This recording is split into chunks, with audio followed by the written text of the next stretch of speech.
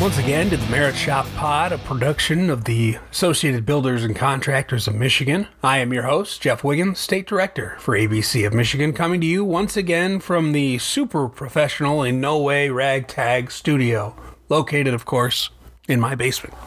As we continue through these unprecedented times, it is my goal to provide you continued updates on the executive orders, directives, and guidance coming out of Lansing, as well as to inform you of the resources available to your business and your employees. Of course, you can always visit our website at www.abcmi.com/news/COVID-19. That's abcmi.com/news/COVID-19.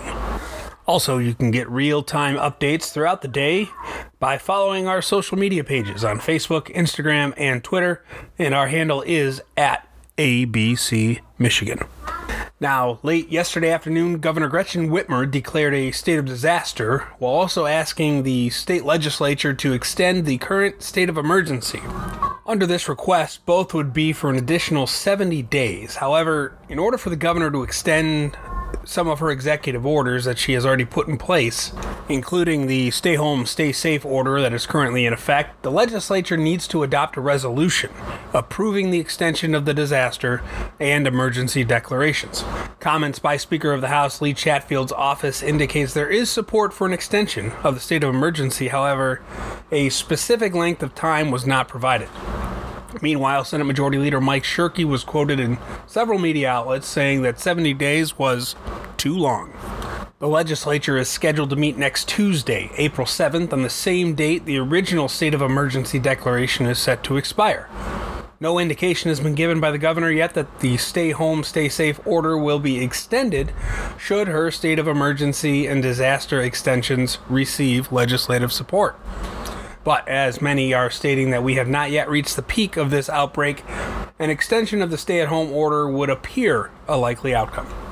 Gongwar News Service reported late yesterday evening that Governor Gretchen Whitmer will issue an order at her press conference this morning declaring all K-12 buildings, school buildings, closed for the academic year. While the governor's office has declined to confirm that this is the case, sources indicate that Governor Whitmer believes there is no way to reopen schools for in-person instruction and assure the safety of students, faculty, and staff at the same time. While it does not appear that the governor is going to end the school year, it does look like there will be some flexibility for school districts like virtual or online learning as they adopt accepted forms of alternative instruction through the end of the 2019-2020 school year. There is no indication as of yet if this will include any guidance for school construction as that season is fast approaching us.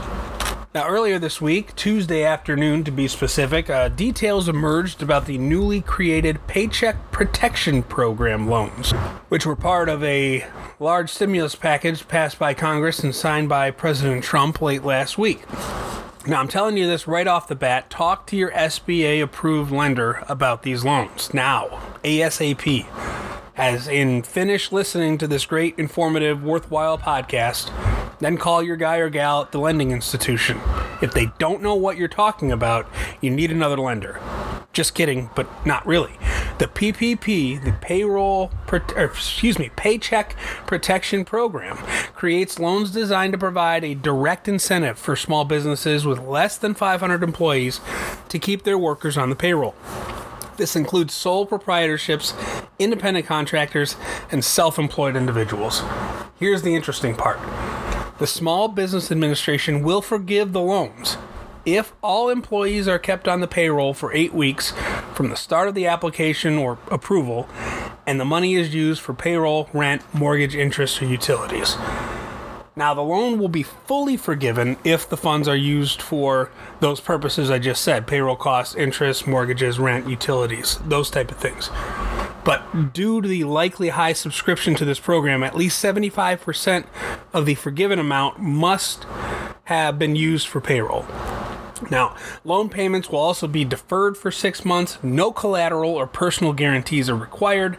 Neither the government nor lenders will charge small businesses any fees, and these loans will not be considered taxable income. Now, here are 3 important facts to take away. First, small businesses and sole proprietorships can officially apply for these loans beginning Friday, April 3rd, this Friday coming up. Independent contractors and self-employed folks can apply beginning next Friday, April 10th. Number 2, forgiveness is based on the employer maintaining or quickly rehiring employees and maintaining those salary levels. Forgiveness will be reduced if full-time headcount declines or if salaries, wages are decreased. So if you have laid off employees, this is the opportunity to bring them back on at full salary, and this program will help cover those costs. And finally, number 3, loans can be for up to 2 months of your average monthly payroll costs from the last year, plus an additional 25% of that amount.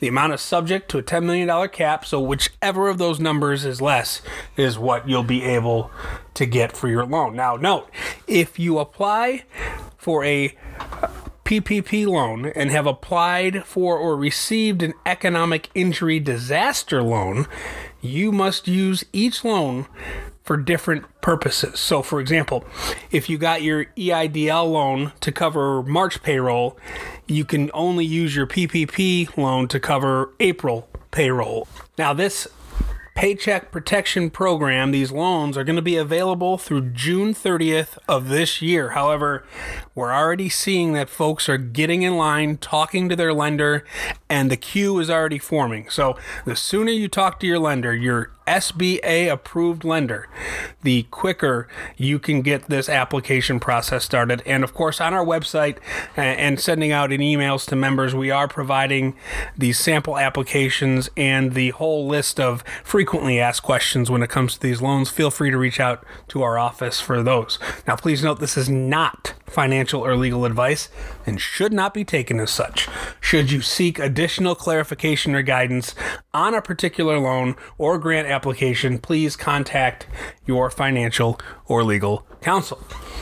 Finally, the ABC Western Michigan chapter will be hosting a webinar this Friday at 10 a.m. with member law firm Hilger Hammond for an in-depth look at contract considerations impacted by COVID-19.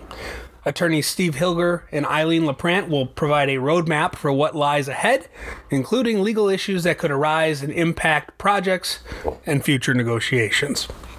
Be sure to check your email or contact the Western Michigan chapter for login details for the webinar. I thank you for joining me on this abbreviated edition of the Merit Shop Pod, and we'll continue to provide these updates and resources as quickly and as often as we can.